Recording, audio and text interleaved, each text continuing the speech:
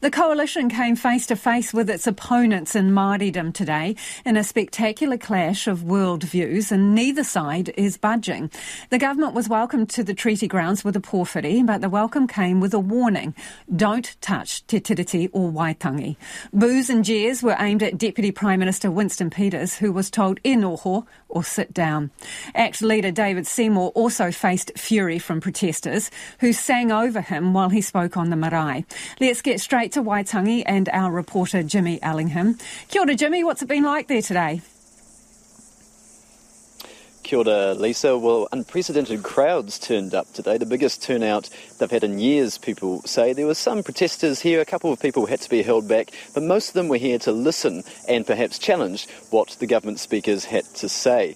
I spoke to a couple of those government speakers, Nicole McKee and Shane Jones, and we'll hear more from them later in the programme. They were among a couple of sides. There was plenty of passion on both sides of the pai today, and they were on one side of it, and on the other there was plenty of passion from the hosts here at the treaty grounds as well. But for a full wrap of today, here's our Deputy Political Editor, Craig McCulloch.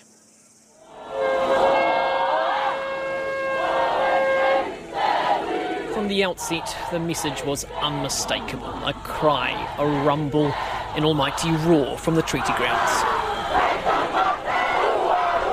It was a meeting months in the making, and thousands turned out for it. Conches blaring, the haka confronting.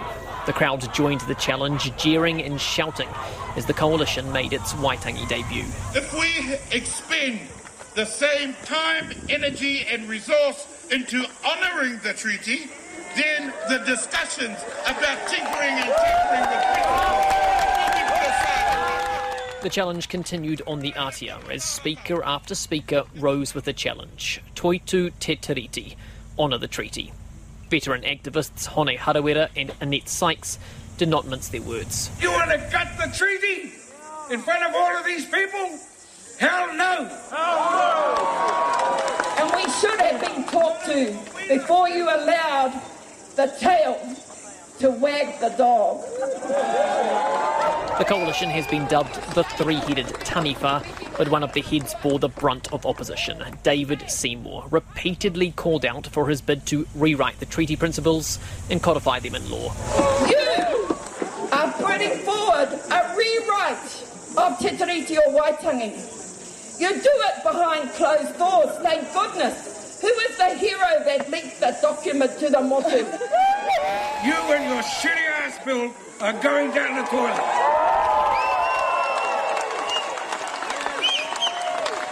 That shitty-ass bill is going down the toilet. The ACT leader responded in kind, not shying from the confrontation, but doubling down. We need to start talking about ideas and stop attacking people. It's got to be a debate based on respect. And he hit back at comments made by opposition parties over the weekend. But I can say to Pena Henare, Māori should know better than anyone. You cannot kill ideas with a gun. The crowd soon lost patience with the regulations minister, drowning him out with waiata. You know, social service.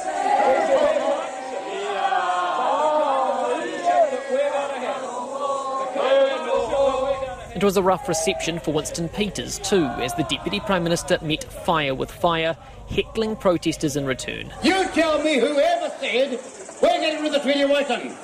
So stop the crap, stop the nonsense, stop the hysteria. Some of us were out there before you were born fighting for Maori land rights. The New Zealand First Leader was drowned out by protesters too, this time chanting e noho, sit down. Get an education.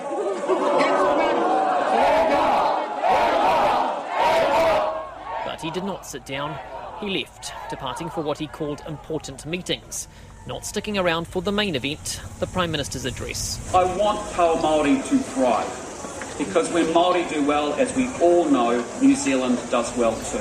In contrast to his coalition partners, Christopher Luxon delivered a measured speech with a focus on togetherness, mirroring the calls for kotahitanga. And while the crowd thinned out, so too did the jeers, the audience mostly quiet. So we will keep talking, sometimes boisterously, always sincerely, I hope respectfully, and I believe ultimately productively. Boisterous it was indeed today, but not violent as some had feared. Most of the politicians are expected to stay for tomorrow's dawn service, where politics are typically set aside. This year's commemorations, though, have been far from typical. And that was Deputy Political Editor Craig McCulloch. Now let's bring Jimmy Allingham back in from Waitangi. Jimmy, you have been speaking to some government ministers? Yes, I spoke to Shane Jones from New Zealand First about the reception that they got and began by asking him about the strong words that Winston Peters had for the crowd today. Oh, I think it was a response to the nature of the delivery from Hone and Annette. And rest assured, Winston's been coming here since like the late 1960s, earlier actually. So he is of Ngāpuhi, and he's very staunch in guarding his own connections with Waitangi, and not too different from me, resent any suggestion that we've done things to dishonour the treaty. Has that suggestion been made to you today? Oh, all the time. They say, oh, matua Shane Jones, you just aren't being straight with the teachings of your mātuas, and you're not standing with us. And sadly, as a politician, you have to wear all those criticisms. There was some strong language used today, though, and there's some talk that Ngāpuhi was speaking a different language to the government. What's your response to that? Oh, well, Ngāpuhi elders have always had a very deep reverence for the treaty. What I said was that the name of the treaty is the Treaty of Waitangi, not the Treaty of Waikato. And there is a distinctive attachment that the Ngāpuhi have to the treaty. Not very many of us know much about the principles of the treaty, but our tupuna, Sir James Henare, and our elder Maturata, they regarded the treaty as bilingual, indivisible, and a covenant. So naturally, the Ngāpuhi people will have a different view than what politicians from time to time have. But look, it needs to be said that there's nothing on our agenda that alters, changes, or disfigures the articles, the upoko, the words of the treaty. What we're addressing is the future of the Waitangi Tribunal, and also where the principles are referred to in law, are we confident that we know why they're there and what exactly they mean?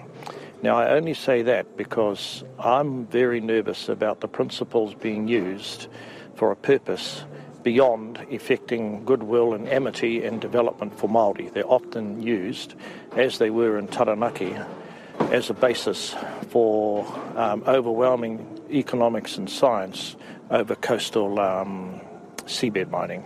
We remember your opposition to that, but what is the best way to have a debate about that? Because many people are worried that this will turn to a racially divisive debate, the track we're going down at the moment. Oh, I think that there's adequate and ample scope for a mature discussion. It's a bit like the Bible, it's a season for all things. We shouldn't race it.